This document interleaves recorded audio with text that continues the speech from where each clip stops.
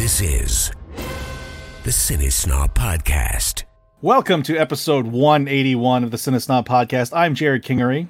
I'm Cody Villafana. And I'm Jocelyn Durand. And we had a week off, which is something we haven't done in a while. Jared, your mic. Are you going to keep your mic there? Is it? Can you not hear me?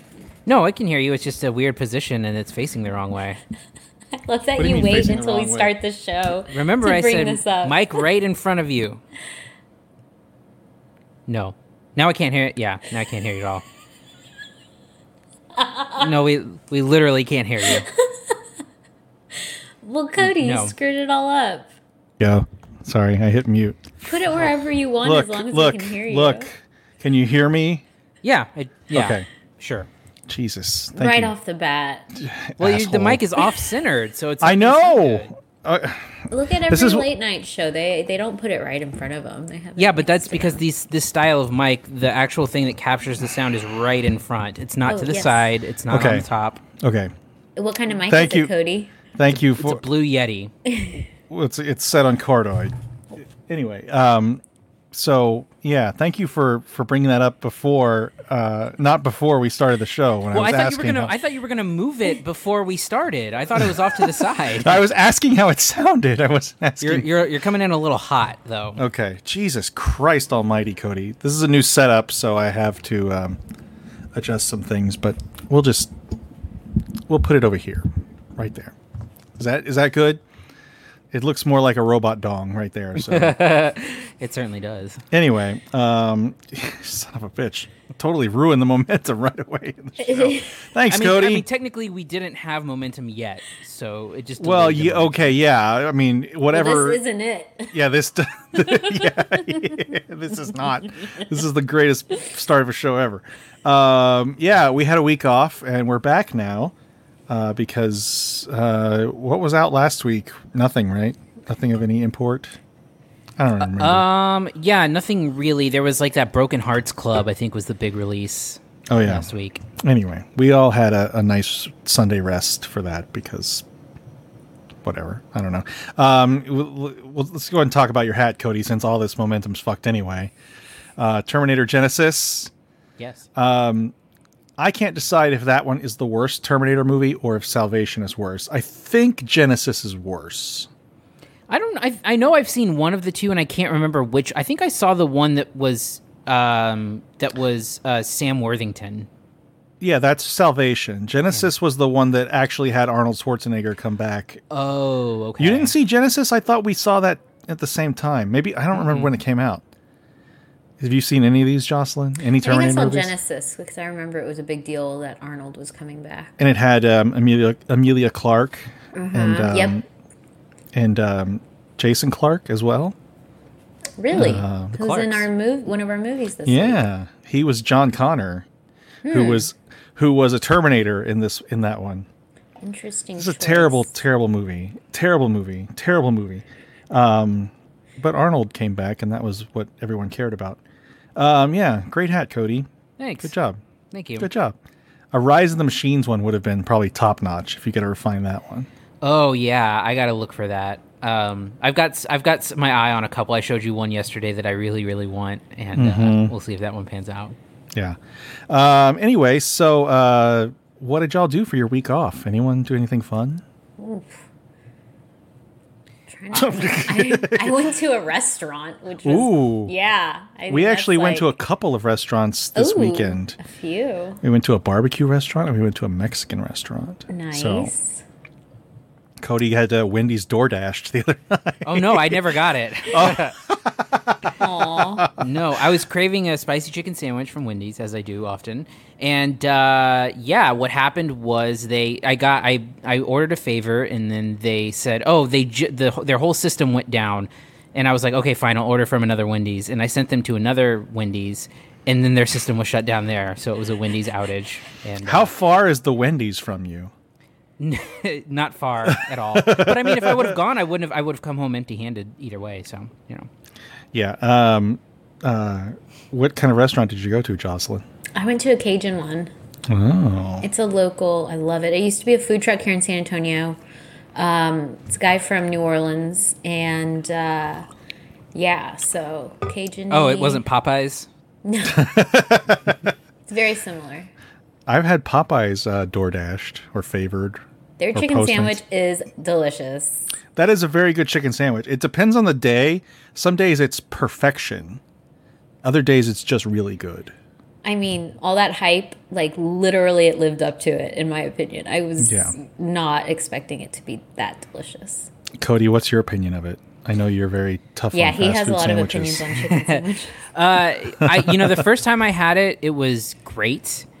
And then the second time I had it, it was fine.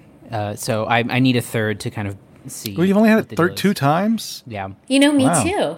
And I think both experiences were kind of similar. But I got it spicy the second time, and I was like Spicy a was baby a- about it. Spicy was the way that I had It's it. too And much. really? I thought it was Yeah. pretty weak. I can't You do know, the only the spicy. mayo is spicy. Did you know that? The chicken itself is the Yes, same. I did know that. Wait, really? They don't put a spicy one? No, it's just spicy mayo. That's the difference. Oh.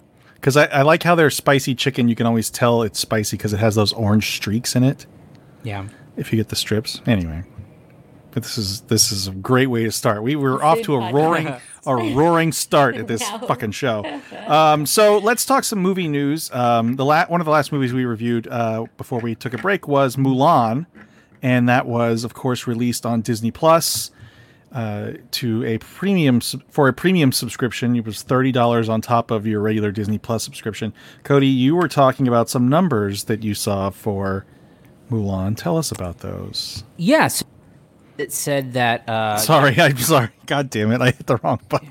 You kicked me out. I kicked you out for a second. I'm Right sorry. when you asked his opinion. Fucking I'm asshole. sorry. God, this is a great start. That's my You could- favorite ongoing joke from you, Jared, is you ask us a question and then you kick us off. I, Look, the I buttons did not.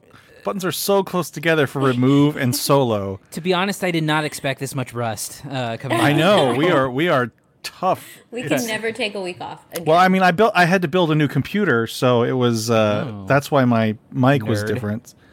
Dude, I put it whatever. Yeah. So I'll try again here. So there was a research firm that that came out with a report that said that 29% of U.S. households that subscribe to Disney Plus made the purchase of Mulan, and what that means is that 30 million people in the U.S. subscribe to it. So that means about 9 million people rented Mulan. And when you do the math, that comes out to about $261 million for Disney. And it's interesting because if you take those numbers and you look, I did the math because I have nothing else going on, and I looked at the. That's just not cool. I'm sorry. Sorry. Okay, my normal software is not working. I'm sorry. I think this might be better, but so yeah, when you do the math, I think it was the highest grossing Disney live action remake was Beauty and the Beast, right? Right. So if you do the simple math, Beauty and the Beast made about $500 million gross, and if you think about it and you assume a 50-50 split, that's $250 million. So if you count money that's just in Disney's pocket, Mulan would probably be the highest grossing Disney live action movie in terms of money in Disney's pocket. So it's really proof of concept that this works and that they can make a lot of really big, big numbers on something like this. And it kind of makes, Jared and I talked about it a little bit. It makes you wonder if Black Widow is next, because Black Widow would certainly overpass this. So. Yeah, for sure. I mean, and I always feel like sort of the like Black Widow is sort of a smaller film than the other Marvel films. I don't know if that's necessarily true, but just that it's like a prequel for a character featuring a character who's dead. In Sorry, continuity. Jocelyn, for the spoiler. Yeah, It's okay. I'll get to it eventually. And I don't mind spoilers. yeah. So the character is dead. Moving forward, so who knows what the fate of this character is in the Also, movie. dead in a Marvel universe, isn't that kind of lots of quotes? Sure. Because Yeah. anything can happen. She's probably as dead as any character has been. But not like real person dead. Well, she's not. I'm not going to say it. Sorry. I'm not going to do it. It's too soon. Oh boy. Oh no. You knew what I was going to say. Yeah. This even isn't. even implied it's bad. Yeah. No, it feels like a movie that could probably thrive on Disney Plus because it's not really, it's not like the big Avengers movie where it's going to draw thousands of people to every screening. I'm glad to hear it, though. I have a friend who's Asian American, and he had posted that once he saw how much it was going to be, that it was going to really, hurt its chances, and then it was going to reflect badly on them doing any type of movie like this in the future with Asian characters. So hearing that is really good to hear, and I'm glad that it was so successful. Well, yeah, I don't think they're going to. I don't think Disney is ever going to make another movie that's culturally whitewashed. Right. I just don't think it's going to happen. Like you're not going to have, you're not going to have a Mulan with an Eddie Murphy in it again as a main character, or Aladdin with just a bunch of white people cast as with the guy from Full House. Yeah, the guy from Full House, and then I don't know. I think that Black Widow is probably the next best candidate for this to happen with. Oh, well, actually, they were talking about the new Pixar movie Soul.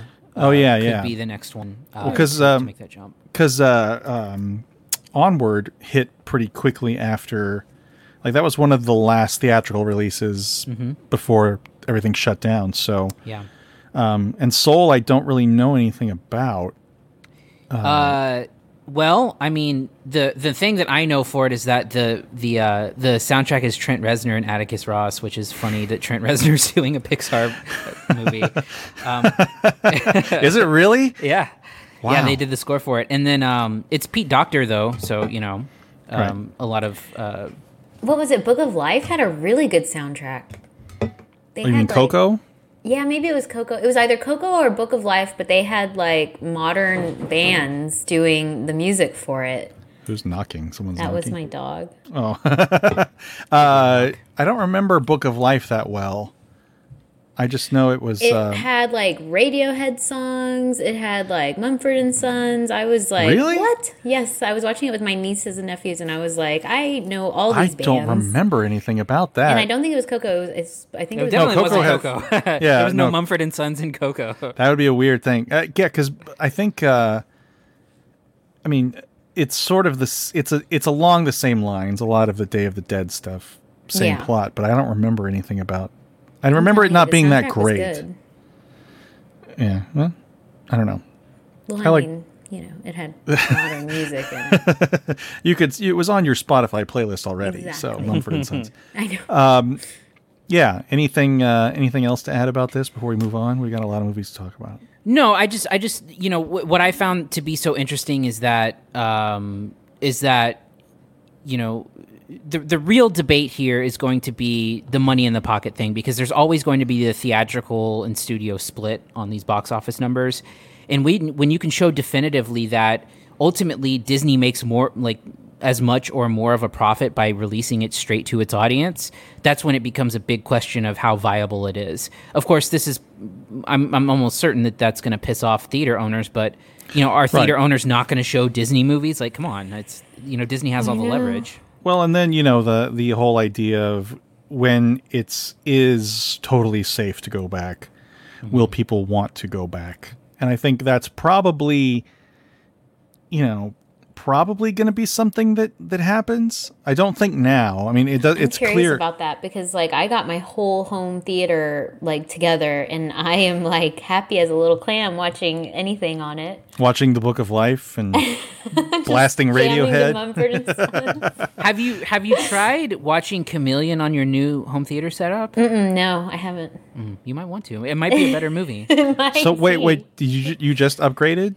Yeah, I got a projector, and I have a screen and that whole thing, and it is awesome. I've always been leery of the projectors, so I'm not sure. It feels like it would be strange. Like I feel like I'm in a theater. I really do. They've made a pretty big leap in terms of like getting pretty great quality out of like a decent cost. Yeah, I mean it's not bad. Well, I didn't say it was bad. I just. I didn't say anything about that. It feels like it might be, I don't know. I disagree with you. I feel like everyone's in quarantine right now and we're getting used to things a certain way. No. I'm not saying anything. I wasn't disagreeing with what happened here. No. I was just talking about projectors. How I was leery of them. I'm glid you have a good one. Do you have like a... No, I'm agreeing with you that I don't think that like when theaters open, pick a lane, Jocelyn. Jesus. What I'm trying to say is I agree. Like I don't know. If I don't think everybody had worth it. I don't think everybody had a projector set up in their house during what quarantine. What were you going to say about your wife? Oh well, like if we're watching a movie and we're eating, she likes to have the lights on because she likes to be able to see. So I feel like that would just destroy any projector image. Oh yeah. No. Yeah, it has to be something that you like dedicate. You can't like passively watch with a projector. You kind of have to like turn the lights off and make sure everything, like you have to be ready to sit and watch in front of it. Yeah, at my sister-in-law's old house, her boyfriend had a projector room, and we watched Back to the Future in there once, and it was pretty awesome. Like it was the big, like the screen was the whole wall, and it was a projector. But it was like a room that had no windows and it was just dark. So yeah, I think that's the ideal way to do it. Jocelyn, it's do you watch like just regular TV on that too, or is it just for movies? Oh no, I'll watch anything on it. So. All the Kardashians look great. Watch the Emmys on it tonight. I plan to. Yes, the Emmys. I'm so excited. Oh, by the way, the DIY Conan is tomorrow, and I've got some entries in there. I don't know if it's airing. Right. So. I did see that. Anyway, it's a puppet. So. Oh, I'm sorry. Get it right, God damn it. Anything else before we move on? No, let's get to it. We got. All right. Let's go ahead and get. Let's go ahead and move on to your reviews. God. Here are this week's reviews. First up, we have Antebellum. Listen to me. Wherever you came from before here, you need to forget about it. Mm-mm. That is not possible for me. What are we doing? What is the plan? You think I haven't tried? We must choose our moment wisely. We keep our heads down and our mouths shut. Do you understand me? I know you. And I know that you are my only way out of here.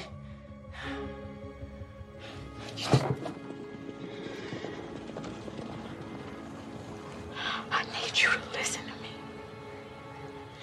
You have to keep quiet. These white people will kill Oh, you think being quiet is being strong, huh? What has that ever gotten us?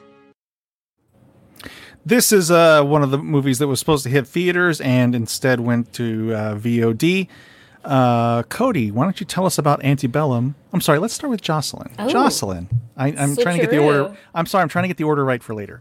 Jocelyn, I apologize, Cody. No, that's fine. Jocelyn, I'll just wait. That's fine. yeah, I'll just go fuck myself. It's okay. Yeah.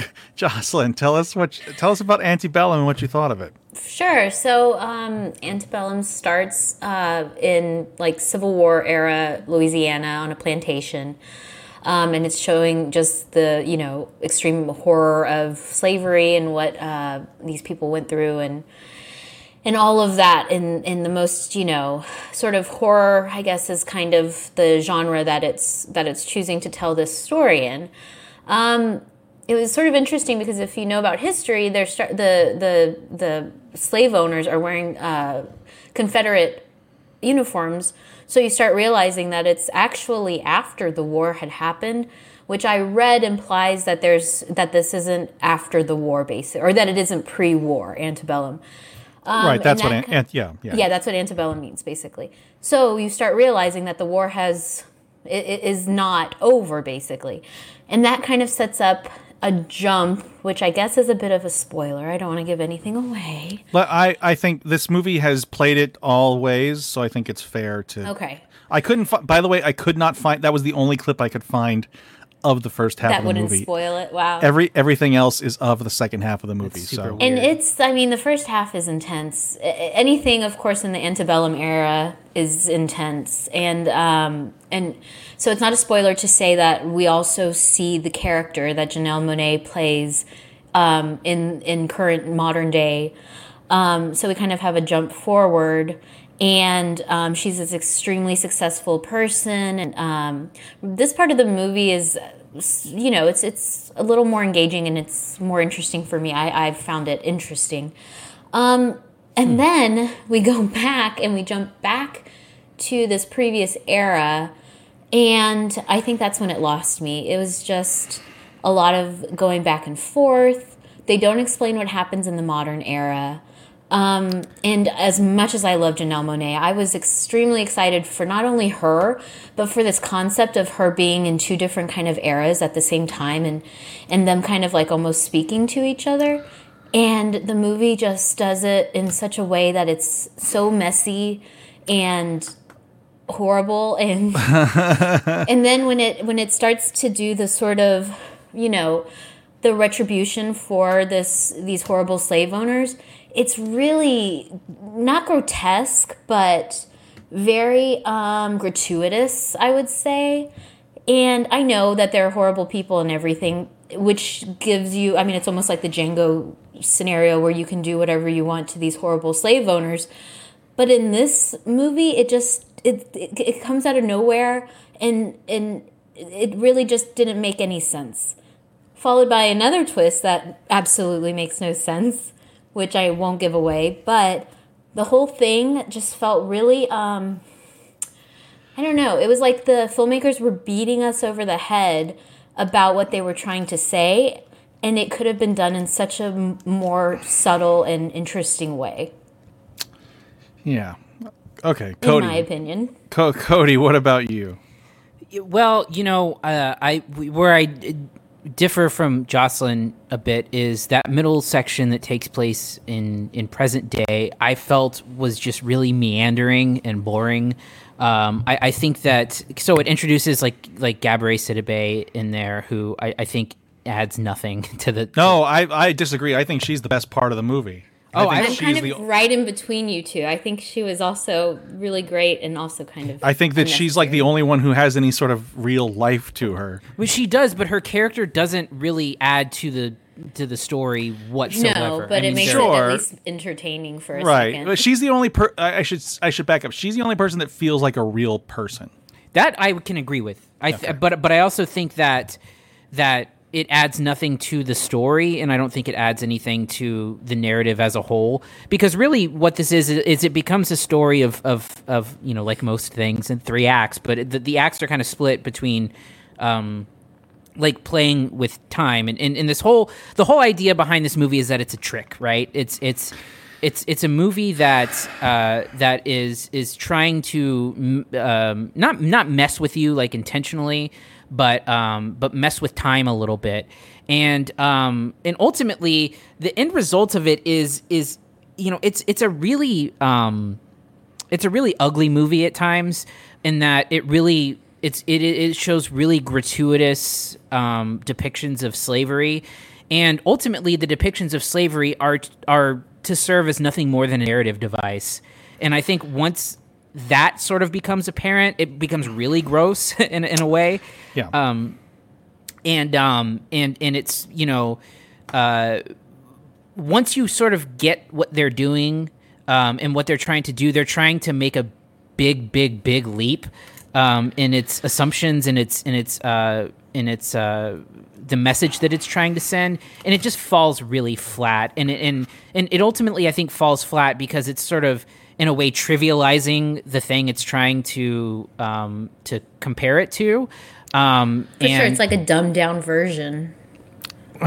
It's like, you know, the most basic, you know, version of telling that story that has been done before, too. But it also just doesn't make any sense. Yeah. And I think That on top of it. that's the biggest part about it, is that even if you go along with what the movie does, it just doesn't make any logical sense. It doesn't make sense how this story would play out. It doesn't make sense about how this this story would exist in real life. It just doesn't track at all. And ultimately, at the end of the day, it's a fucking snooze fest. I mean, that middle section is just so incredibly boring, filled with like the most generic dialogue that you could possibly see. It's an example that happens quite a bit, but it's an example of a movie made by filmmakers who are making a film that is not as smart as it thinks it is. Yeah. Okay. So I'm gonna say it right off the bat. I immediately knew what was happening, and I don't think that it's really that hard to figure out. And I don't feel like I'm spoiling this, but I think it makes for a better movie if the middle act was the beginning. I think that makes the movie make a little more sense and it not be some sort of shitty fake out. Because I think the fake out, first of all, doesn't work. And second, makes the middle act seem like just like you're picking up clues that you didn't, that like it's just dropping breadcrumbs that you already know what they are. Like, because you already, like, look, once you figure out what's happening in the second act, if you haven't already figured it out in the first act, once you figure it out in the second act, you're just watching for little stuff to pop up. And I think that's really not good for the story. I feel like it sounded like a gong. It's like a gong show. Time's up. It's a great show today. I feel like it really robs anything of interest from the first act. Look, the first act is gross. Like it's not a commentary on slavery. It's not a commentary on racism. It's just exploitative racism. And especially now, this film could have something more to say. And there are some allusions to modern time with, like the guys chanting blood and soil and all that shit. Yeah, and the torches. Tiki torches. But then it doesn't, like... do anything with it. It would... Look, no one in the first act acts like a real person would in that situation. No one. If you switch the first and the second act, then you could have the same setting, and you could have people really act like real people, because they're only in the first act. I feel like they're not acting like real people, so they can keep this surprise that isn't really a surprise, and I feel like that really hamstrings the narrative of the whole thing. Other than it also being kind of, not really having something to say. I think that's the biggest problem with it, is it's trying to keep this secret that it's not very successful at doing. Yeah. It kind of reminds me of the first season of Westworld. I don't know if either of you watched that. 100%. I was like, what? It became Westworld. Yeah, but where it's like you figured it out. Like, you figured out, like, okay, we're not, this is what's happening with these time periods. Like, these are the same character split apart, whatever. So but you figure that out way before the show or the movie thought you were going to figure it out, or hoped you were going to figure it out. And so I'm sitting through the first half of the movie like, okay, when are we gonna find out what this is all about? And it's just not a good movie. It's exploitative, and people act like complete idiots or completely unrealistic. Like, I don't understand what the plantation is. Like, what is this thing? Like, that would be, that's the bigger, broader story, I think, and it doesn't really ever explain that. Yeah, and the idea that this is some sort of commentary on racism, I don't know that it really is. Other than it doesn't make that connection, and like even. I don't even think it tries to make that connection. Which if it's not trying to make that connection, then what's the whole point? Yeah, of it's anything? Just these people cosplaying, as World War II. I mean, Civil War soldiers. There's all kinds of stuff you can glean from the movie to figure out what it's doing right away. Not the least of which is the title. But I just think this is a huge mess that they could have avoided being a huge mess had they not been so concerned with trying to keep this kind of shitty M. Night Shyamalan style reveal. And like patting themselves on the back about it. Right. So anyway, grades, Jocelyn. Ooh, I forgot we had to do that. Yeah, I just think this was such a mess. And like Cody said, it wasn't even entertaining along the way. I'm going with a C- on this one. A C-. All right, Cody. Yeah, I actually agree. I also give it a C-. I just think that it's there's a couple there's a shot, like one of the final shots of the movie I think is like well done. I think it looks really kind of cool. And I think that it better not be a statue one. No. That okay. is not cool. I just mean like the construction of like the final shot. There's like a slow motion shot that is that's well constructed. I forgot about the statue shot. Oh my god. Yeah, the statue shot is terrible. But ultimately, at the end of the day, it's like, it's not even performed well. I mean, I think Janelle Monáe is fine, but you've got like Jenna Malone as Foghorn Leghorn, and I think it's just really you got not fun. Jack Houston as another Foghorn Leghorn, and I still think Gabourey Sidibe is the best part of the movie because she actually brings like it seems like a real character. I mean, she sold those dumb lines that she had to say at least. Yeah. All right. Yeah. C-. I'm gonna give it a C- too. This is it's not incompetent all the way, but it's just such a mess. And I think that the surprise is not really a surprise, and it really torpedoed the narrative, I think. Okay, let's move on to our next movie, Kajillionaire. Is this the normal amount of turbulence for this route? Yes. Really? Totally. Oh, no. What? Oh. I thought that I forgot my headphones. Did they say that there was Wi-Fi in this plane? I don't remember. Oh, there is. Oh, you gotta pay. Why do they do that? You're better off. Oh, this? Oh, I know. Trust me, I'm the worst. I like sleep with it. It's like my third arm. It's a tool. It was originally designed by and for the military and the intelligence community. The CIA and Army ground ops specifically. It is a powerful and it's a dangerous tool. You don't have a cell phone? I use it as it was intended. And I don't dress it up and play dolly with it. Oh, well then don't be my mom. All right, this is a film from director Miranda July.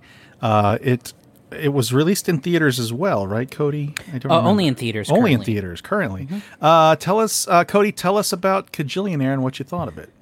Yeah, so Kajillionaire is the story of a family. It's a father, wife, and mother-daughter. A husband and wife and their daughter. Look, we're all a little bit rusty. And Jocelyn just dropped something. Got my pen. Good Lord. I should just pack it in right now. Yes, what you said. And so basically they are scam artists. And one of the best details is that they are sort of small-time scam artists. The scams that they're doing are not like get-rich-quick scams. They're more like make a little bit of money and pay rent, scams. And like you said, it's written and directed by Miranda July, who I did not like the last. She had a movie called The Future the most recently, and I was not a fan of that movie. But it's she's sort of known for kind of the quirky, weird indie movies, and I think this is nothing different than that kind of quirky and weird. That I think it's accessible, but I do think it is a very strange movie at times.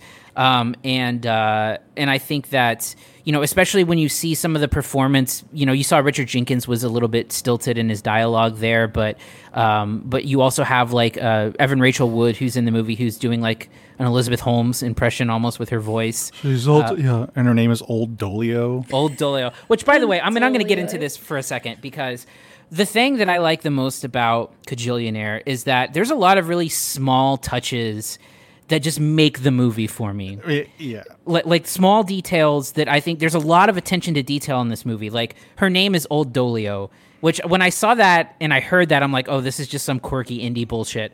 But yes, exactly. But then when they reveal why and I'll spoil this because I think I've been thinking about it all week because I love it so much, is that she's named Old Dolio because her parents named her after a homeless guy who won the lottery, and they wanted to have her left in the will. And I think that's just such a brilliant, smart, and funny, like really stupid scam to try and pull. And it's details like that, like, you know, the scam that they try to open with is great. You know, when you see them on the plane, Richard Jenkins grabbing like the airplane food and stuffing it away.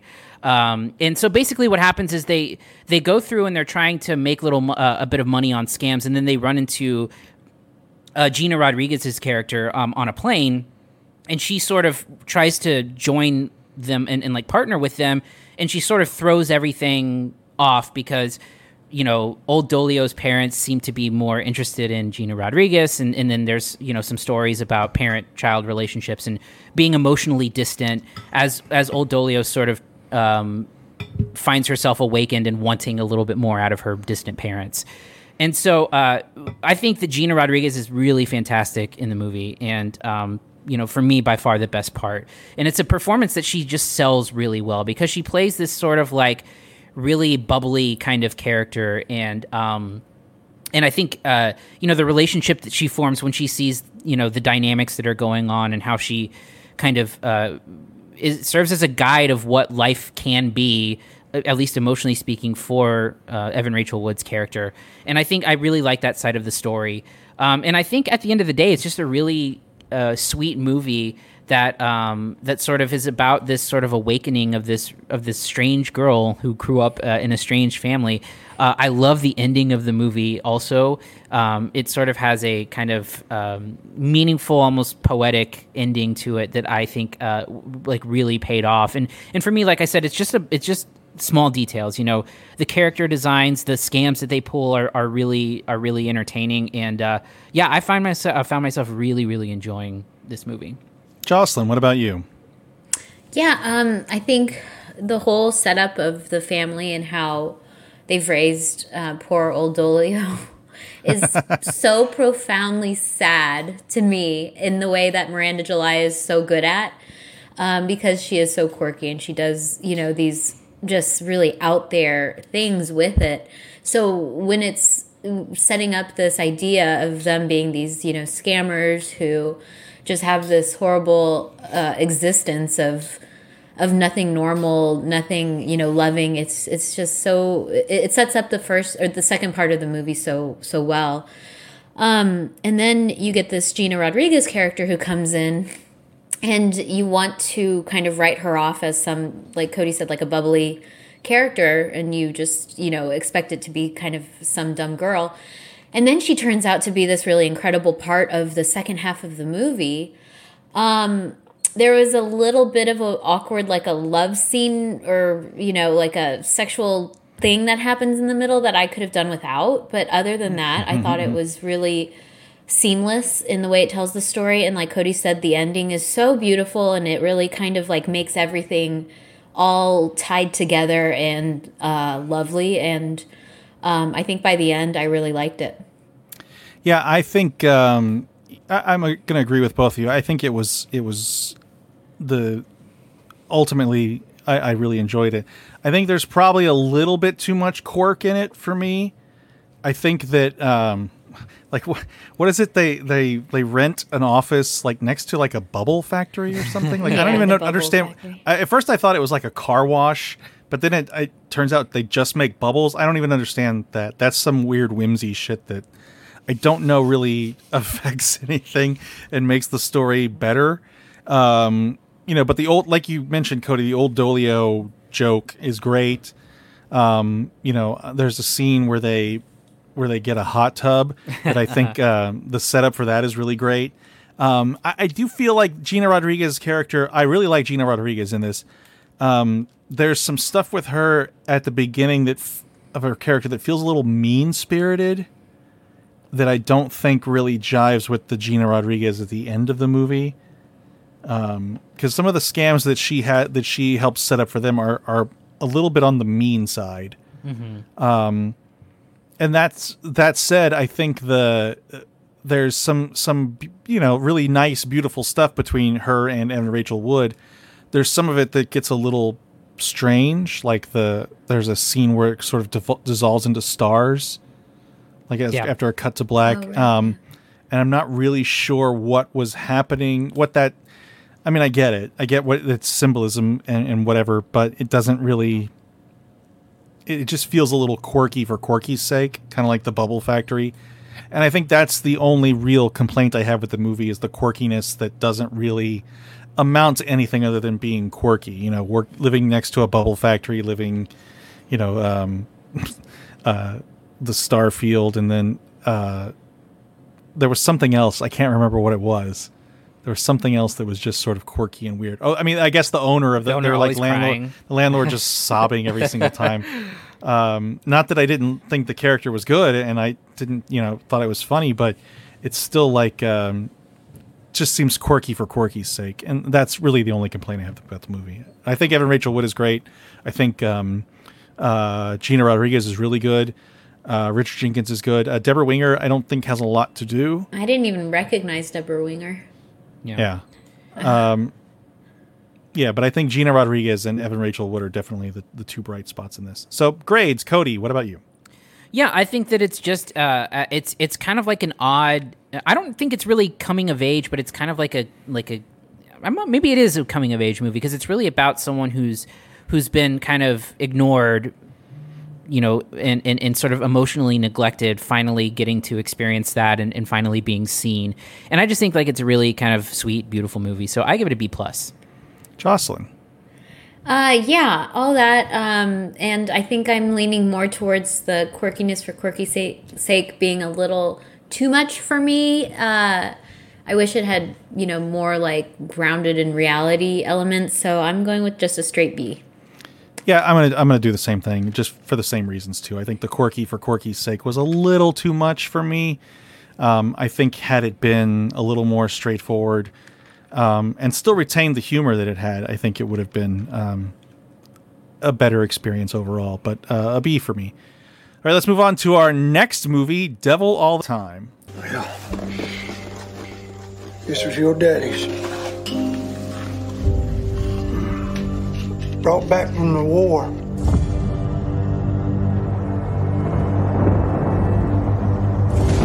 Figure it's time to pass it on. It's the best present I ever got. Thank you.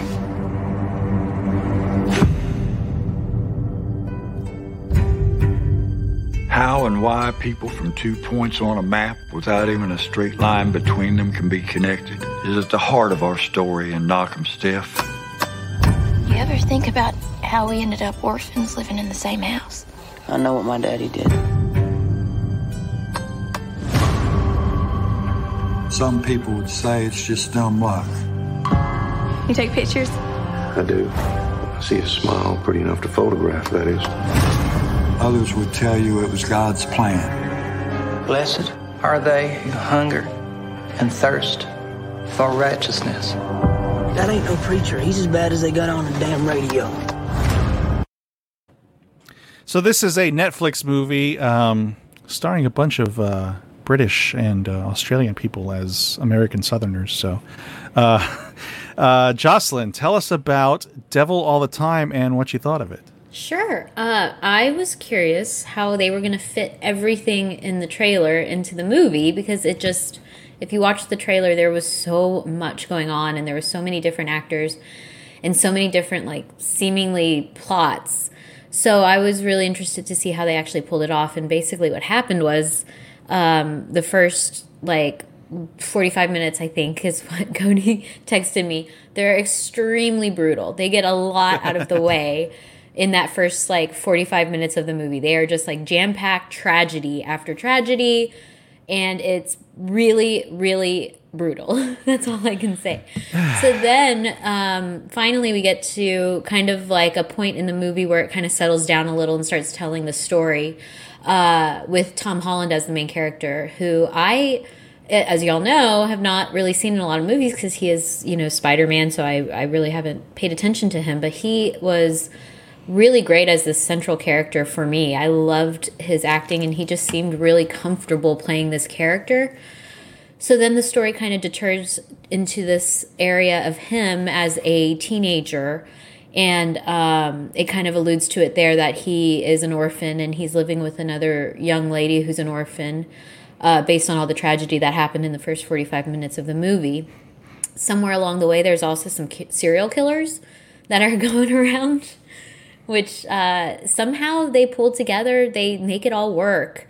And then there's also Robert Pattinson as a Southern preacher, also kind of tacked in there. It's a lot. And I just kind of like the trailer. How are they going to fit it all in? By the end, I think they somehow accomplished making it all work to a point where I was satisfied and a little surprised, because at the beginning I did not know how it was going to all come together.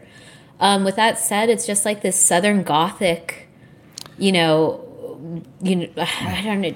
It's like this new genre.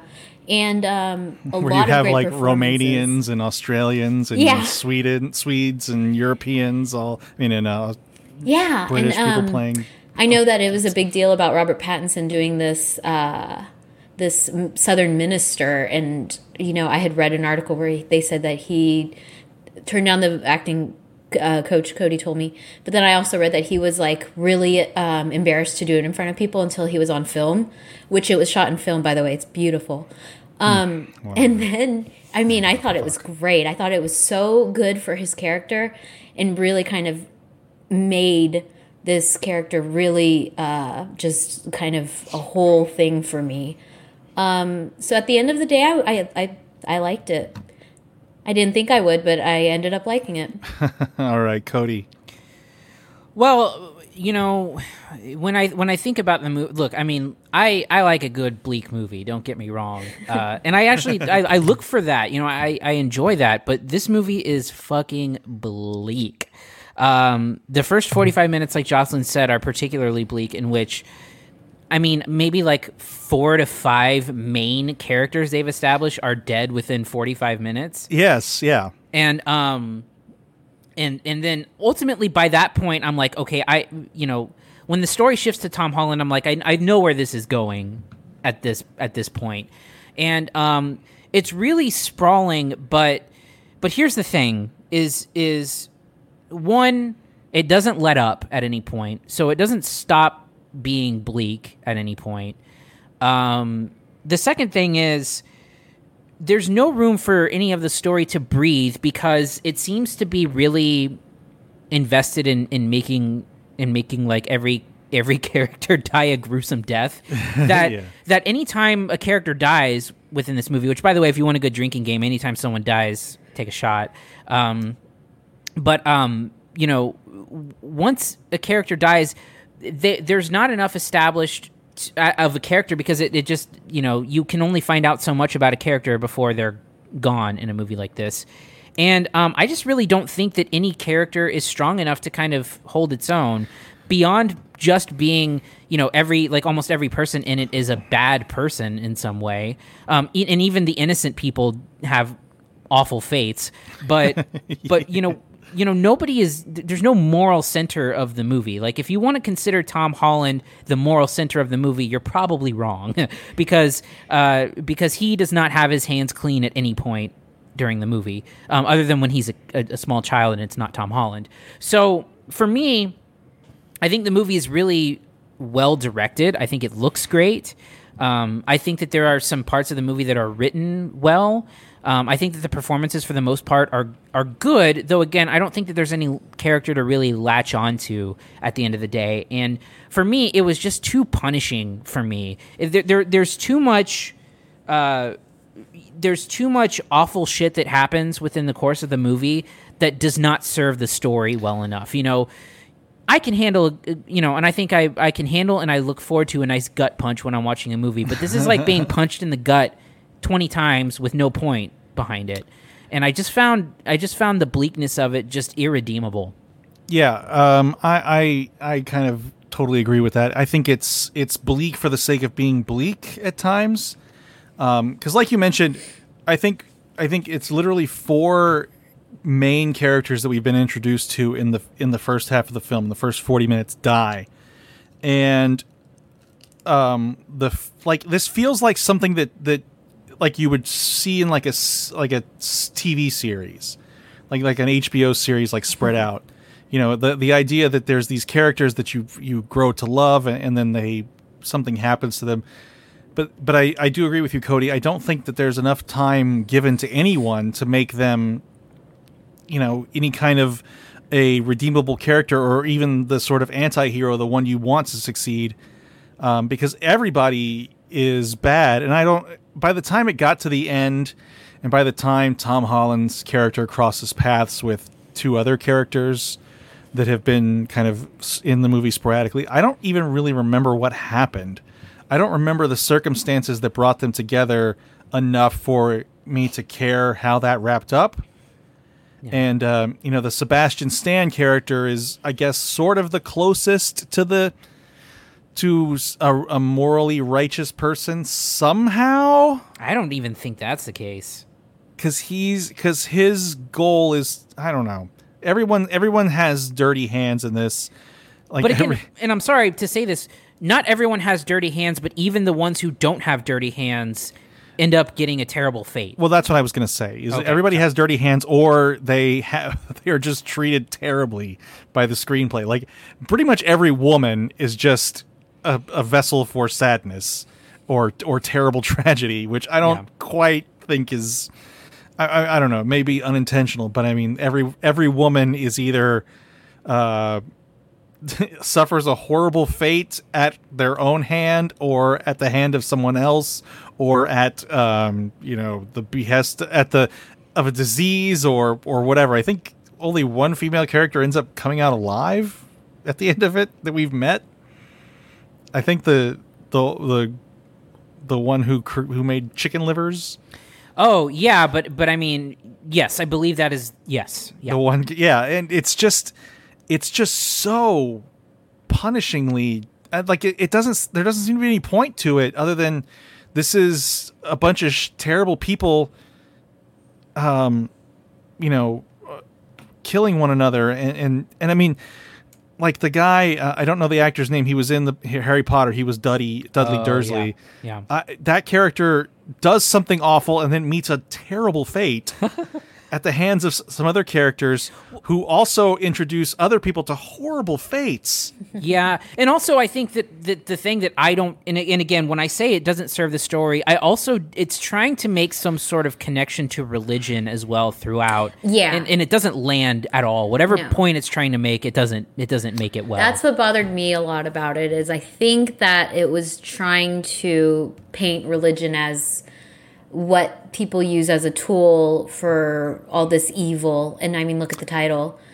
I wonder if the short story maybe explains a little more or makes it more clear. I don't know. The point is of all this tragedy and brutality. Well, yeah, I mean, so you kind of get that a little bit with the Bill Skarsgård character. At the beginning, you kind of get his, like... Well, I mean, Robert Pattinson's a preacher. Sure, but you get this sort of, this brutality of it. Mm. But then you get, like, just this grotesque stuff to go with it. Yeah, that imagery is, like, stuck in my head. I mean, it's so terrible. And it doesn't seem to be for any other point other than to be just god-awful. Like, just so mean. I don't want to say mean. Not mean-spirited, but just like, hey, people are shitty, and this movie is full of shitty people doing shitty things to everyone. And, man, I don't know. I don't understand what the point of it is. And it has those elements of, like, this epic Southern Gothic, tale. It's got some sort of omniscient narrator who... Yeah. I believe that's the writer of the short story, if I remember correctly. Yeah. That's who that's supposed to be, or who's actually narrating it? That's who narrated it. But I mean, that the point. What I'm trying to say is the point of the narrator as a character, or as a vessel to the story. Like, the narrator bothered me. Yeah, I think that's the thing that keeps it held together. But it's so sporadic and it's so random when he would start picking up the story. And there's no again. payoff to the narrator either. Right. Like, we don't know whose point of view this is. I don't know. This movie has all the earmarks of something that should be really good, but I don't think it connects on any of them. Yeah, I saw, maybe someone said this, I can't recall, but I saw someone mentioning that this may have worked like as a mini series. Well, yeah, that's what I was alluding to earlier. Where this, like, if this had been like a, hesitate to keep bringing it up, like something on HBO, like The Sopranos or Boardwalk Empire or anything, not Westworld, but anything that has sort of this kind of everyone is a criminal, everyone has their hands dirty in some way, and the comeuppance. The Wire. Yeah, the comeuppance that they get, or the fate that some innocent faces is earned, right? As opposed to just like, another one dead. Yeah, I mean, someone dies terribly by accident in this movie, and it's gruesome. Like it's just a terrible fate for this character. Yeah. Anyway, and people's dicks get cut off, and anyway, it's a good time. Grades, Jocelyn. Oh, gosh, after all that. Yeah, I don't know. I'm so torn with this one because I still think it's worth watching. I'm going to go with a B-. B-, goodness gracious. Cody. Yeah, I think that I don't think it misses the mark by like a huge margin, but I think somewhere, and it's also it's pretty long. It's a pretty long movie. And I think somewhere towards the middle, it just becomes like a bit of an exhausting watch. And so I think for that reason, I just think it's a punishing watch. And I think, I can handle that, and I welcome that when there's something redemptive with it, or there's something that I can cling on to that keeps me interested. But here, like Jared, you said, it's kind of bleak for bleak's sake, and it doesn't serve the narrative. It doesn't serve a greater point, and it's just ultimately kind of a really, it's like a giant kick to the gut the whole time. So I give it a C+. C+. I'm going to give it just a straight C. I think it's there's some great performances in it. I don't think a lot of them are that. I don't think I feel like Robert Pattinson is not great in this. And I feel bad saying that because I think he's been great as of late. I think Tom Holland does a great job. And I liked the weird intensity of Bill Skarsgård. But I just think this is... The story is just too brutal and mean, and I don't even understand. I don't understand what the whole point of it was supposed to be, other than everyone's terrible. So this is available on Netflix. That was it. That was the point. This is available on Netflix now if you want to watch it. Okay, let's move on to our next movie, The Nest. Things are dried up here for me. Oh! Yeah! There's an opportunity. Where? London. This would be our fourth move in 10 years. Backwards. But money's fine, right? Yeah. Right? Yeah. This is a fresh start. How about this?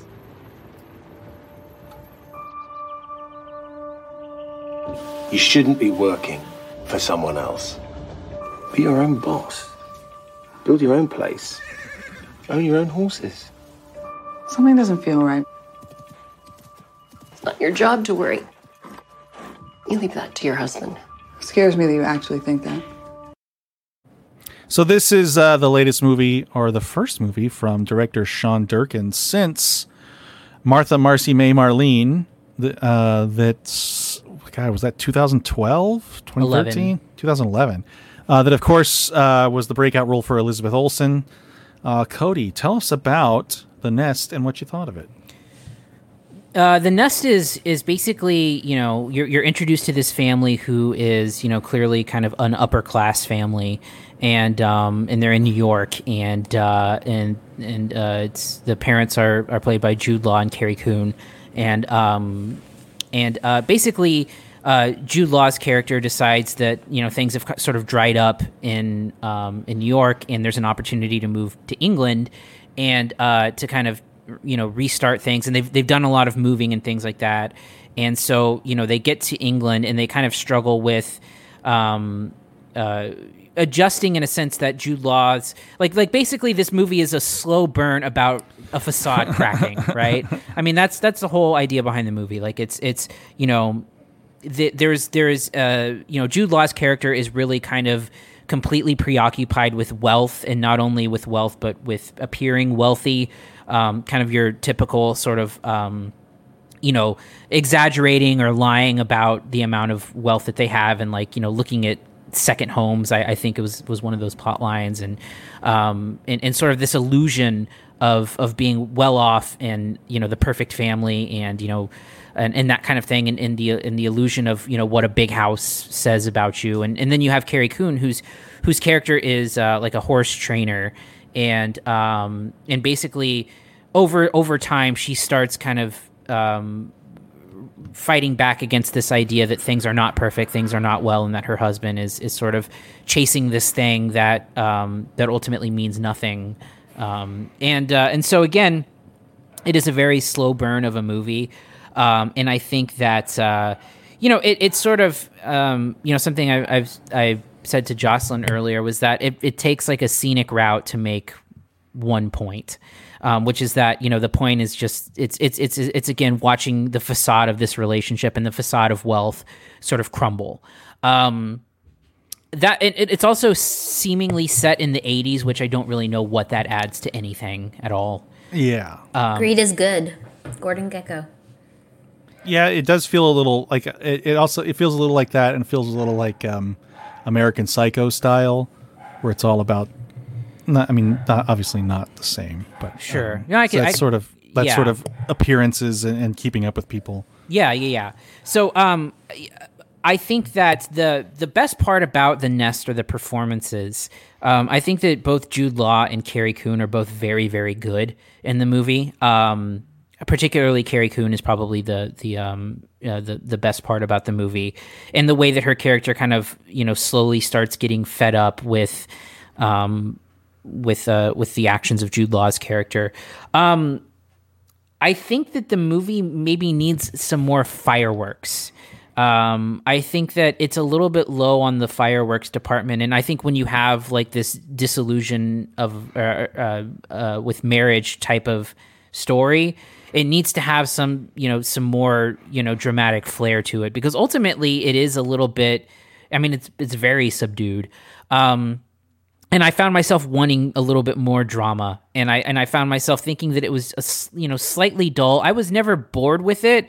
I did find it a little dull at times, and like I said, it's a slow burn to ultimately. I don't think that there's anything much to extrapolate here, other than it's a sort of watching like a fly on the wall of sort of a facade cracking. So it was all right.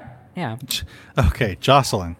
I think it's the performances that make it, and I would have watched it. It is a little slow, and but I enjoyed watching it unfold and seeing these two really great actors have these incredible, I guess, performances.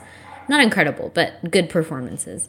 It reminded me a little bit of like Who's Afraid of Virginia Woolf, of like seeing the inside of this marriage and seeing the sort of tension between the two, and what sort of being in this type of a marriage can be like, and the secrets, and the kind of like not always being so forthright, and having to kind of investigate, and not investigate, but I don't know. It's hard to really explain, but I think just the inner workings of a marriage was fascinating to me between these two characters, pulled off by two actors that were just incredible and who I love. I love Carrie Coon, and then I was so impressed by Jude Law. I never have thought he was, great or anything worthwhile, but he just plays this character really well. So while it's definitely not an exciting movie, I really liked watching it kind of all unfold. Yeah, I'm going to agree. I'm probably going to be a little harsher than both of you. I just don't really think it's that interesting at all. I think the performances are great. I think Carrie Coon is really good. I think Jude Law is really good. I just don't really quite understand why we're watching this. Cody, you mentioned it's like the slow motion of a facade cracking, but I don't really quite buy into that all the way, because I just don't know that there was ever really a grand enough facade there anyway. I mean, they literally live in a mansion. I mean, that they can't really afford, you know? I get it. I don't know why I just did that. Sorry. God, I'm so rusty. Yeah, I get it that's what happened. I just don't know that. Like, it feels like Carrie Coon's character always knew about his bullshit, the bullshit of Jude Law, and is just now sort of being fed up with it. And then there's like strange detours, like with a horse, and then with like a big deal that goes nowhere. I just don't know why we're watching it. I don't know what the hook is. I don't really think it's enough to sustain it. And I think I disagree. And I do think it does get boring. I was bored by it because nothing really happens. You know, maybe some fireworks would have helped. Maybe something would have helped. But just as of right now, I just don't understand what the point of it all is. I don't know. Yeah, well, I mean, I think that you know, again, I think the idea of the facade is also present in the fact that they live in this like big empty mansion that never like is ever furnished or anything like that. You know, and it's just the idea of them living in this big, you know, a big house that's way too much for them that they don't even need, because, you know, the whole idea is that Jude Law wants this appearance of being more well off than things actually are. And that's why, you know, there's a scene at dinner where Carrie Coon kind of runs off and after kind of being overly honest. I love that scene. Yeah. She's just dancing and getting drunk. Yeah. I think it's a smaller movie. It's about, you know, the inner workings of their relationship and kind of that like internal struggle of marriage. I get that. You know? I just don't get why we're watching this as this is the way it's structured. I just don't think there's enough happens. You know, I don't feel like this is something that, like, at the end of the movie, I don't feel like we've really grown any, or not we, but any of the characters have really grown any, other than it's gotten a little bit worse than it was. I just don't feel like there's enough there to sustain this whole thing, and I don't really quite look. A slow burn is fine. But a slow burn that ends up kind of smoldering out doesn't interest me. But you know, I think the performances are great. I don't think the story is anything. I think it's like Jude Law at rock bottom. Like when he gets kicked out of the cab, it's just like his lowest. That was a funny like scene. It's like, and then you just told me you're a liar and you're broke. Like yeah it's like. I think it's really showing how it's, for me, it was like a lot, like also Death of a Salesman. Like this man is just like at the lowest point. Like do you know what I mean? Like it feels tragic. like a play a he's little such bit. A tragic character. I mean, I get that he's a tragic character. I just don't think there's enough story here for this. Yeah. Like I think that I can see you know, it's not.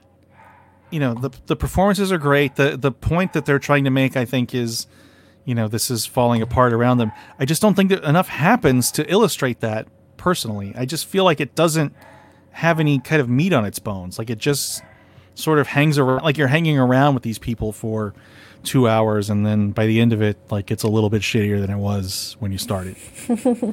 Anyway, grades, Cody. I think that I liked it more than I didn't. I think when we're talking about Sean Durkin, I think that, you know, it took him 9 years to make another movie, and Martha Marcy May Marlene is amazing. I think it was like number 4 on my top 10 list of 2011. And I kind of was hoping for a little bit more here. That being said, I think that it's good enough to get by on a recommendation, so I give it a B-. A B-. All right, Jocelyn. I'm going to be more generous because I think it's really like this great character study, you know, driven by these two amazing actors. And I know it was slow, and I just enjoyed watching it kind of happen. And even when it ended and nothing was resolved, I kind of laughed to myself because I just loved it. So I'm doing a B+. I'm doing a C+ because I feel like it was just too light on story. Performances are great. Jude Law, I don't know that I've seen him do anything better, but I think that just ultimately it doesn't have enough to get through to sustain the whole thing for me.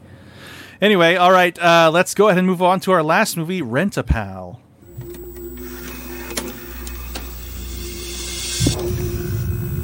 Hi, I'm Carla. Hi, my name is Mary. Hi, I'm Susan. Hi, I'm David. I'm 40 years young, and I live with my mother. It's okay. I'm looking for a deep connection, someone I can give myself to, completely. Hi, I'm Andy. Thanks for being here today. I have been waiting for this moment for what feels like forever. True friendship. We're gonna get to know each other, talk about whatever you want, but more than anything, we're gonna have some fun. Too bad. And hopefully, it's the start of a beautiful relationship.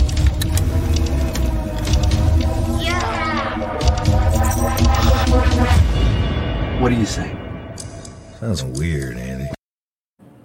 So this is a film that Jocelyn got a screener for all by herself. Her very first grown-up screener that she got by herself. So that's why we're going to start with you, Jocelyn. Tell us about Rent-A-Pal and what you thought of it. Yes, I'm very proud of that. And the name is misleading. The name is so dumb. And the movie was not that dumb, you guys. Yay! I was so happy. Also, that trailer makes it look kind of way more sinister, I think. Right. I think it was way more sinister. It is pretty sinister. Yeah, yeah, but I think the trailer. I think the trailer makes it seem like a straight up horror. Yeah, no, and it's not. It's really kind of fascinating because the character, he lives with at home with his mom. He's a 40-year-old guy who joins this kind of dating service called Rendezvous Video. And it's in the 90s, so it's like VHS tapes. It's in the 80s, I believe. Oh, okay, thank you. Yeah, you're right. Because I think, did they say Reagan? Well, like the guy, one of the cameraman has a Reagan Bush 84 or something sweatshirt. Which is also when The Nest took place because they were watching Reagan on the TV. But anyway, sorry. So, yes, another 80s movie. And so he lives at home with his mother. And she is suffering from Alzheimer's. She has dementia, and he takes care of her. He's her caretaker. And he's this, we've seen this character before. He lives at home with his mom. He's kind of a hapless luck kind of a guy looking for love, thinking that, if he meets someone that everything will be better. And so he finds this video that has Will Wheaton on it. Basically, yeah, as a Rent-A-Pal. That's what it's called, the video. And it's a video that he, of course, laughs at first, but then he comes to sort of become obsessed with around the same time that he begins dating this woman who's actually, like, perfect for him, kind of. And she, is a caretaker, and she's, like, all about him. It's, like, perfect. But by then, he's too obsessed with this Rent-A-Pal that he has at home.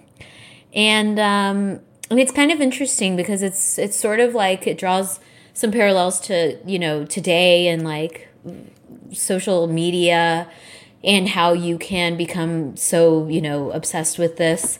The movie kind of veers off, in a big way, towards the end of the movie. But before it does, there's some really great moments in this movie, and it kind of tells this, like, really interesting story, and it takes its time with the characters, and it had a lot of potential that it just kind of throws away at the end. Yeah. Cody, what about you? Well, I want to start by talking about the lead actor, Brian. His name's Brian Landis Folkens, because I think that it's I don't recall if I've ever seen him before in anything, and I think that it's actually a pretty interesting performance from him, and I think that he's sort of sold out by some shoddy writing and multiple moments. So, the interesting thing is, sometimes with these VHS-ish movies, it can feel like an affectation that's just there for the sake of being there.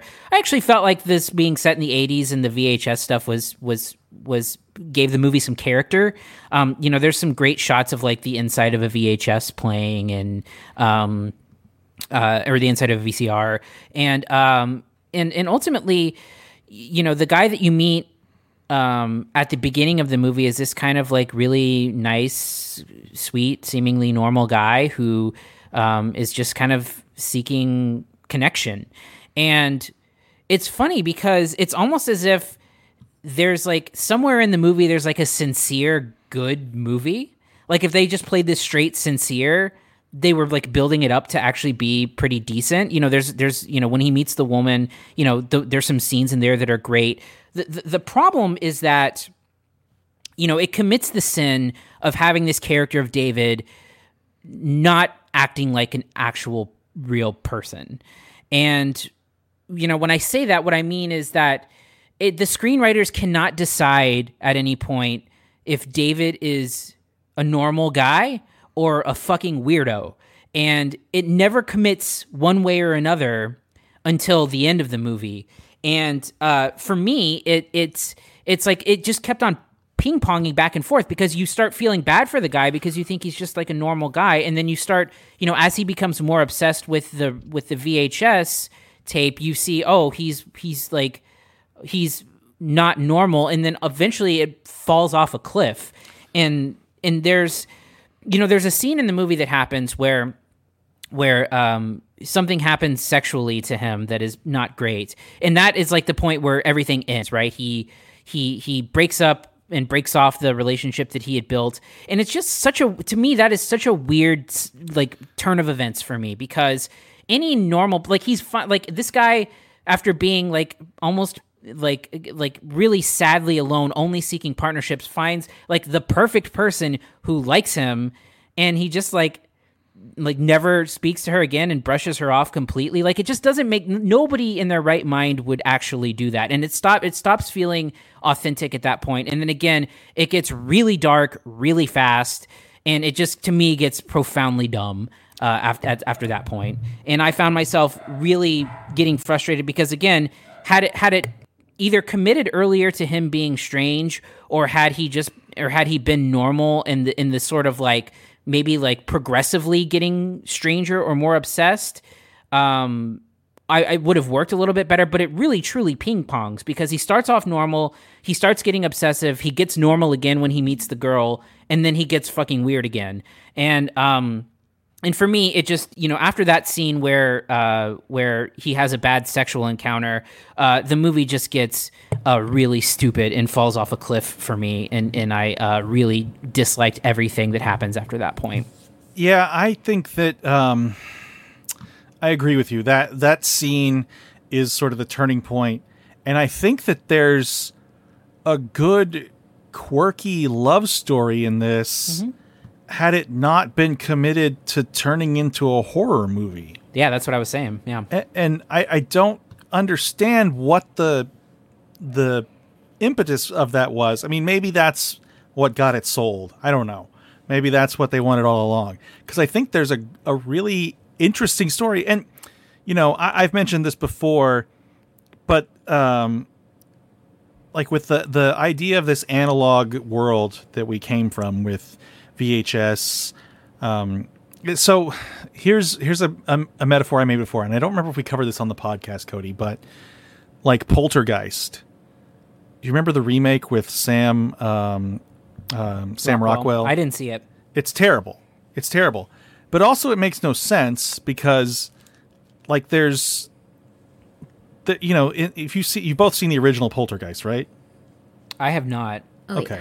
Yeah. So Jocelyn, that like there's that static, right? That like is like this weird in between, and that's something that's gone. Like that static doesn't exist in modern television, right?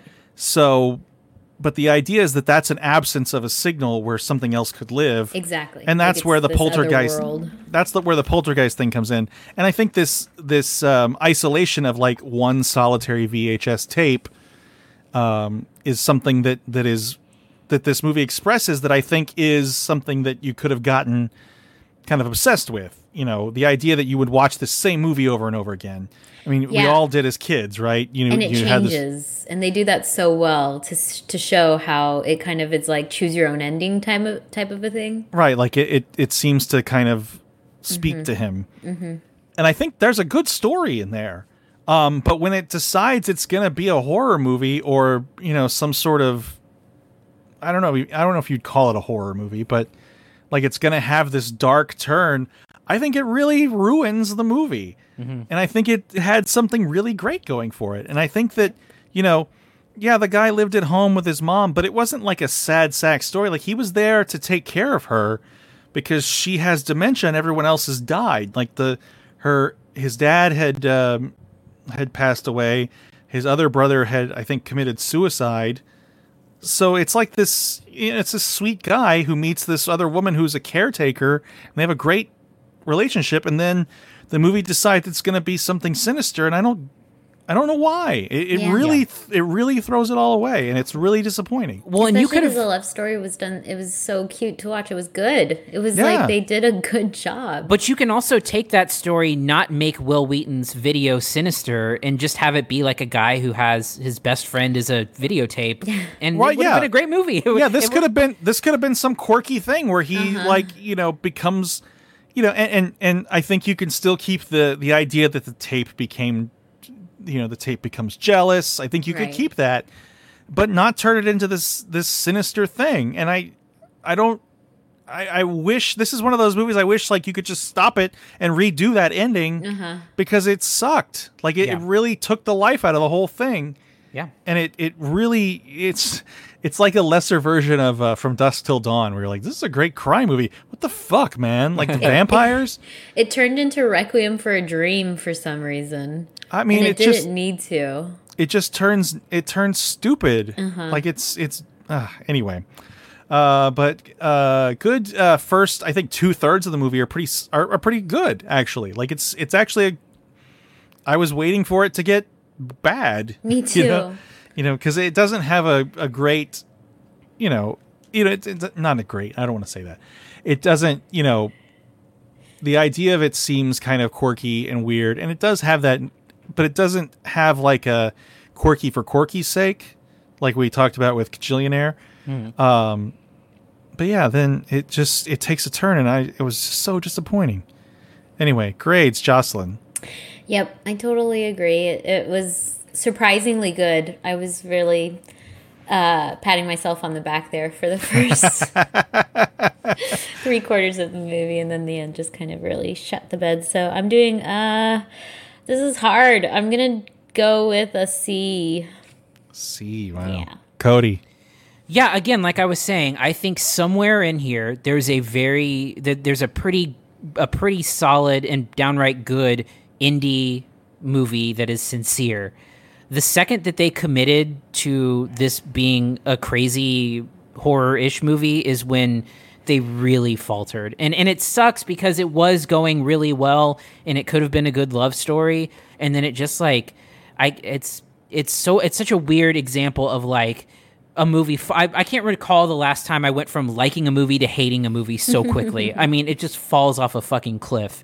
So I also have to give it a C. Yeah. I'm going to give the first 2/3 a B. The everything after that and ultimately for the whole movie a C, just because it's such a disappointment. It had such promise and such it was sweet, and it was I think what's the guy's name, the lead actor, I thought he was really good. Yeah, his name is Brian Landis Folkens. And I liked the Will Wheaton stuff. Like I didn't feel like it was like it had this legitimacy to it. It felt like a VHS tape. It felt like something that was real. And then it just decides to go sinister, and it just doesn't work. Yeah. So you almost had a great little diamond in the rough there, Jocelyn, and it just sort of fell apart. We've got one more movie to talk. It turned out to be just a lump of coal. No, not a whole lump. You can't give partial points here. Yes, but Jared just did that. Yeah, but at the end of the day, the final grade is what counts. Yeah. Oh, okay. Fine. It tainted the whole. It was the tainted. Yeah. Sorry. I'm like a 16-year-old all of a sudden. Jesus. Yeah. Anyway, the movie really jizzed its pants early. There you go. It shot its wad prematurely. Yay! Thank you guys. Cody, you got one more movie to talk about. Tell us about it. Yeah, I just really quickly wanted. I watched 7 new releases this week. Good Lord. We covered 5. I wrote a review for 1, and then this was the 7th that I just couldn't place anywhere. So it's a movie called The Secrets We Keep. It's a movie that has Noomi Rapace, who is well known for The Girl with the Dragon Tattoo, the Swedish version, and Prometheus was one of her movies, as well as Chris Messina, who plays her husband. And basically, she plays a Romanian woman who it takes place in the I think the 60s, and basically they play a couple who he's a doctor. It's post World War II, and basically she runs into a guy who she is convinced tortured and assaulted her and killed her friends and family member as part of World War II, a German guy played by Joel Kinnaman. And basically she kidnaps him and kind of tortures him and until he says he's not who she thinks she is. And they keep him kind of tortured in a basement. And basically, over time, because she's a sufferer of trauma, her memory she starts questioning whether or not, he's really the guy, and she can't remember small details. And ultimately it becomes, she wants to fill in the gaps of the details that her memory can't remember. So, at the end of the day, I was hoping for something good with a cast of kind of, maybe not A-listers, but some solid, B-list performers, and I think Noomi Rapace is really solid in the movie. I think the issue that becomes a problem is that it deals with trauma in a bit of a weird way, in that it starts calling into question the legitimacy of her memory, which is kind of a legit trauma thing to kind of not remember the details. But it's kind of a strange decision to play it as for like a thriller, or the questioning part of it. And then it actually kind of brings about an interesting storyline or idea towards in the dying moments of the film, that it just does not give enough room to breathe. And I think had they explored this idea that they present, which I don't want to spoil, it could have been like a real thinker of a movie. And instead, it just feels kind of weird, especially with all of the torture that happens in it. So it could have been thinker, but it ended up a stinker. Oh, I like that. I wouldn't call it a stinker totally, but I would give it a C+. A C+, and that's available on demand?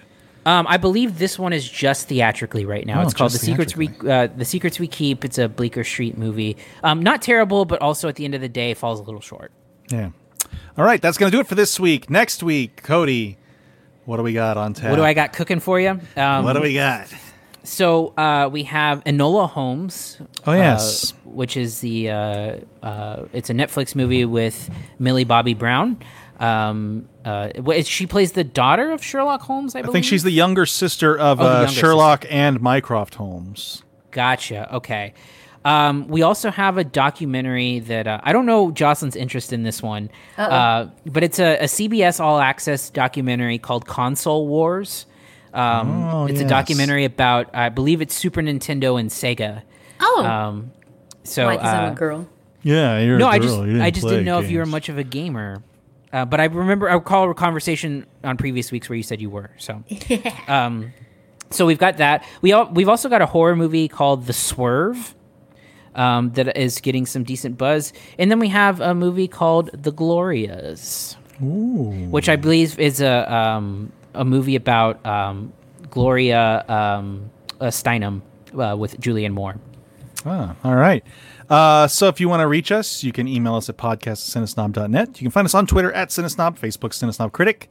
Listen to our other podcasts, Re-MCU, Rewatching the Marvel Cinematic Universe, and Quarantine Stream, where we talk to people about what they're watching during quarantine. Our latest episode with cartoonist and musician Tommy Siegel is out now.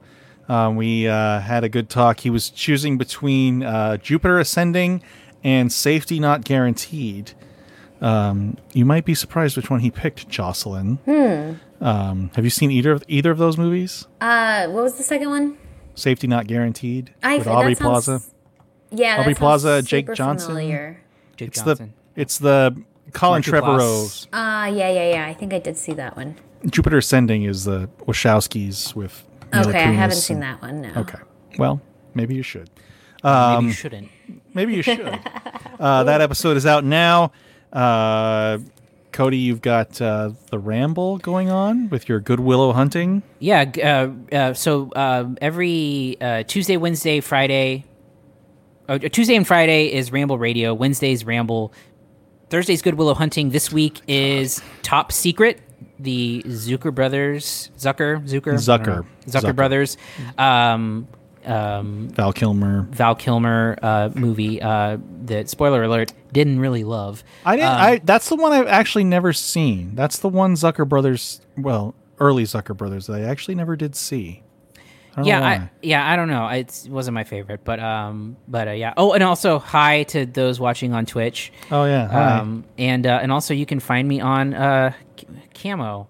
Is that the like the redneck dating app or something? I'm on Camo. Yes. Yeah. You can swipe. You only swipe right on Trademark Camo. it, Jared. Trademark it now. It's Yeah. like, Every picture is onlyfarmers.com. every guy's picture is him sitting in the front seat of a truck with wraparound sunglasses or with fish. or or a Punisher tattoo. I'm hoping that next week the software that I usually use is working properly, so I don't have to deal with that stupid thing.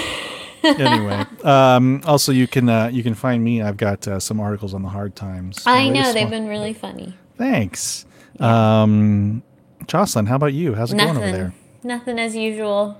It's the season of exposed shoulders. I see. Yes, because I'm only cold from this portion of my arm down. Yeah. You got to let him breathe. It's clever design. I've always wondered about that, like the vests, like the fleece vest, or not fleece vest, but well, any kind of vest. I don't understand. I've never understood that. Like I have one. Like they gave us some for like a Christmas gift at work a couple years ago. Yeah. And like it's warm, but like I'm like this would suck. Like to be out in the cold in. It feels like. Because you want to look like Han Solo. Well, I always do, but even he had a coat. I think you said that meme where it was like it's Han Solo season and it's all the girls in their vests and their boots. How often do you partake in Han Solo season, Jocelyn? Well, it's how still basic summer. how basic are you? I can be pretty basic, but I think Cody says that this is even more basic because I won't wear boots until it's actually fall, until like at least October. Yeah, she has boot rules. I have rules. Are they the big tall boots? Yeah, I mean every girl has boots. You just feel powerful in them. You know, You're like, these are my ass kicking boots. I call them my shit kickers. Shit kickers. Do you have the vest? So I can go to vineyards.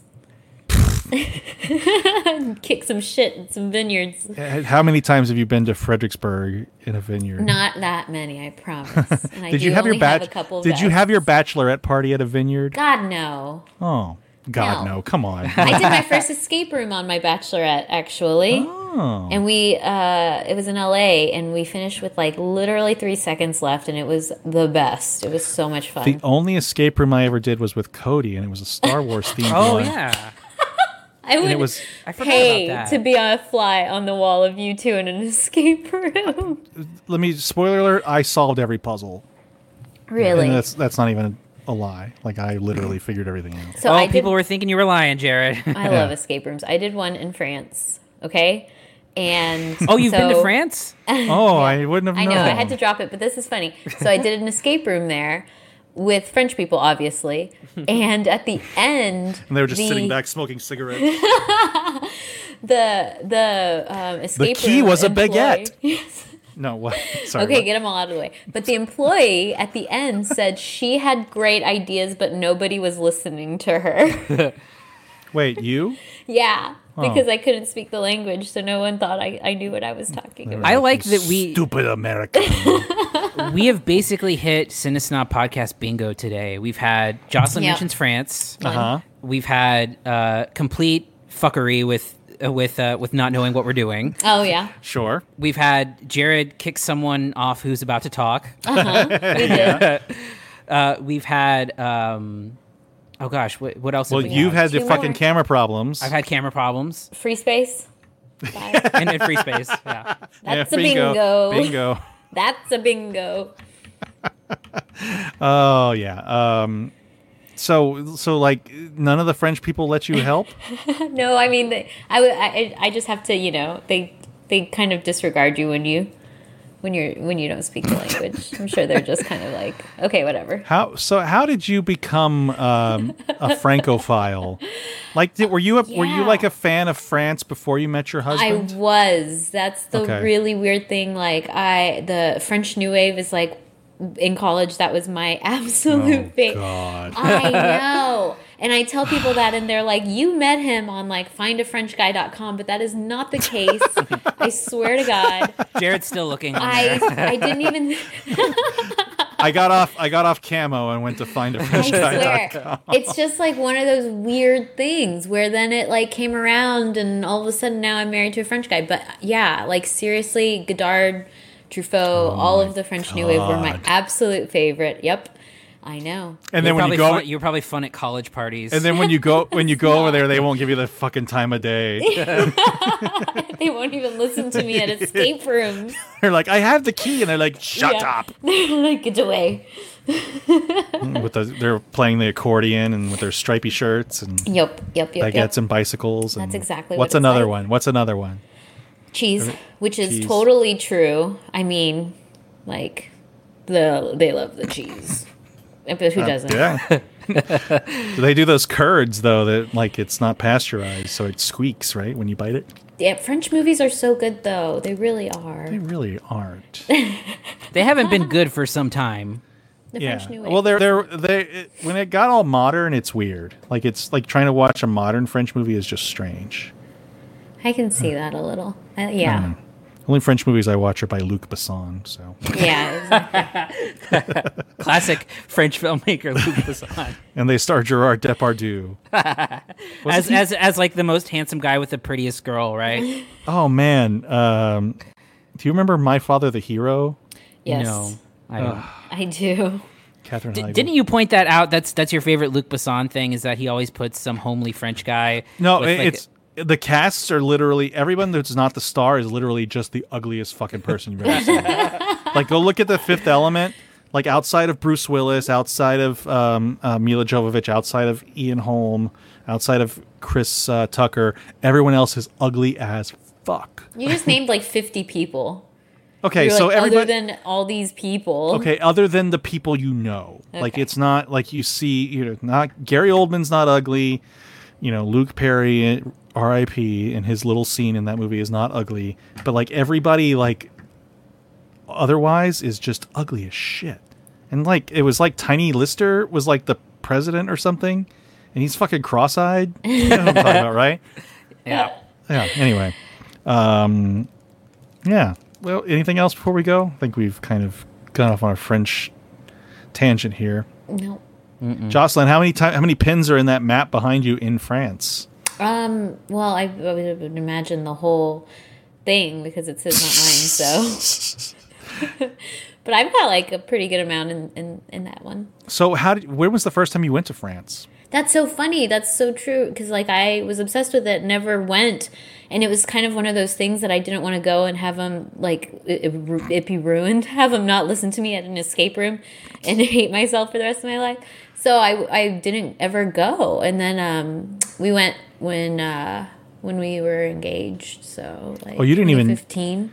You didn't even go. Well, so your husband was in Texas when you met him. Oh, yeah, he works here. So what a coincidence, huh? It's like it worked out weird, and I never expected to meet my French husband in San Antonio of all places. I mean, I like moved far away from here. But did you meet him in Paris, Texas? Yeah. Definitely. That's where all the French people hang out. Did you? Were you like, hey, are you a fan of Tony Parker? Even though he's Belgian, but he was big in France. Hey, fuck you! My joke was better. It was better. I'm sorry. Yeah. Anything else before we go? No, this has been a shit show. Yeah, hey, welcome back. That's how I describe it. Jared and I fought. What did we fight? Wait, no, but you fought, but you ended up agreeing with him. Yeah, but I was trying to agree with him. I think in the span of 1 minute, you're like, I don't agree. I agree with you. I'm gonna have to go back and watch. That's why the French people didn't listen to you. That's how. Yeah, exactly. That's a I think it's Emmy's prerogative. time. We're allowed to do that. Oh yeah, time for the Emmys. So Yes, that's right. My Emmy nominations get announced on Friday, so I might be an Emmy nominee for the 4th time. Cool. Next episode. So cool. And I've lost every time, so it's cool. You're the Susan Lucci. I really am. All right. On that and note, also you have a streak of being nominated and not winning. Oh yes, yeah. There's a bingo. Right. That's the like 4 corners. All right. On that note, I'm Jared Kingery. I'm Cody Villafana. And I'm Jocelyn Durant. Thank you for listening to the Cine Snob podcast. To read reviews, interviews, and more, visit cinesnob.net. See you next week.